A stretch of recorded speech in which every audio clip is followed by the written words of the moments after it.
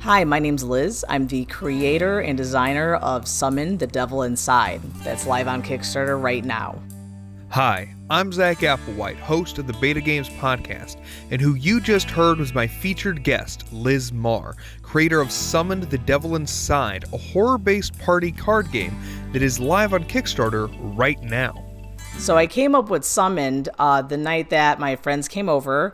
I have different personalities of friends, so we're all playing a party game. Well, two others went to go refill their drinks, and then people started having conversations, which is good. That's what you want at a party. But the people that wanted to play the game that we were playing had to wait for everyone to kind of get back together again and then come back to the table. I have friends that don't usually play board games. I want to create party games that actually implement a lot of real, game strategies and things that'll kind of introduce someone that usually wouldn't play board games and have them realize, oh, well, this is really cool, like Summon. Despite the bring out your demons nature of the game, Liz has been all about bringing people together from the very start of the game's creation. If no one's ever played with a role-playing game before, they kind of get a little teaser about it in that game, and they might go out and look more into role-playing games. So that's kind of our goal. What we're doing is getting games that are you wouldn't think would just be just a regular party game, but we make them more. She believed in this idea of bringing people together so much that she deviated from her original vision of the game after her friends improvised their own strategy. So it went from basically, tag, you're it, I give you a deer, you do it, you earn points, to how can I work around this curse? Like, how can I still play this game and be kind of slick about finding ways around how you're cursed to win and screw over my friends. So one of my friends would get a card that says you can't use your hands for 5 minutes, and all of a sudden he was like, fine, hey Bill that was next to him, can you help me for 5 minutes and I'll get you beers for the rest of the night? Sure, no problem. So now he worked his way around the curse card, and I like it a lot better now. It's makes it more fun, that just because it's not on the card doesn't mean you can't do it. So that's one change we made. Here we see the game take on a real personality, one that, while having rules, has the demon on the shoulder that reminds you that rules are made to be bent. Armed with a dream, a game, and a passion to make it happen, Liz put her game on Kickstarter, and lo and behold, it failed. Hard. With a $10,000 goal, Liz managed to get it only 7% funded.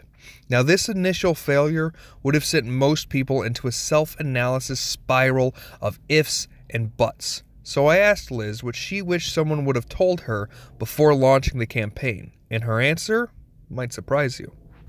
I don't wish anyone actually told me or forewarned me of what would happen when I launched my Kickstarter or what to expect. I did have a few people helping me out, telling me hey, this is what's going to happen, or this might happen, and kind of prepared me for it. But I'm super glad that I actually experienced the hot mess of, the not sleeping, and I'm more prepared now, even though I'm still not getting sleep. But being more prepared with my marketing and communicating with people and having everything, basically my manufacturing set up, fulfillment, and then have plan Bs and being always prepared. And I don't think that I would have learned that quickly if I didn't experience it. So I'm glad that, I don't wish anyone would have forewarned me on any of these, so that way I could actually experience and better myself that way. As you can see, Liz is made of tougher stuff. She has her demons well in check and doesn't let her ego get bruised by setbacks and deviations. Instead, she looked back at the whole thing and owned it as a learning experience. A few of those lessons she learned, she was kind enough to share with me. My first Kickstarter, I was in a rush. I was in a hurry. I shouldn't have launched when I did, and then I just had a sheer panic for when the theft happened. So I would say my second lesson is to make sure that my graphics are backed up. So if that were to ever happen, I then have a backup of all my graphics, which I do now. So, but that's the one lesson that I've learned, is to be more organized and prepare better for the Kickstarter. When it comes to the rewards, I decided to keep it simple this time. So I stuck with just the games, and then of course the bonus card, and then we also have the custom made Ouija board.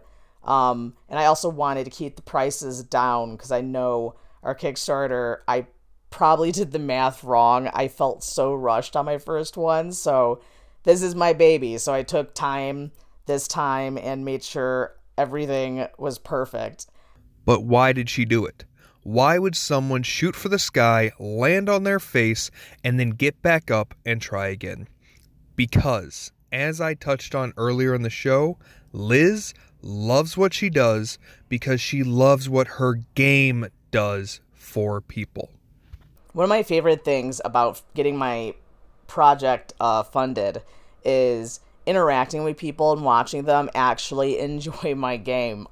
It sounds super cheesy, but I feel like a lot of people feel like this. You're exhausted, you're tired, you're working your butt off.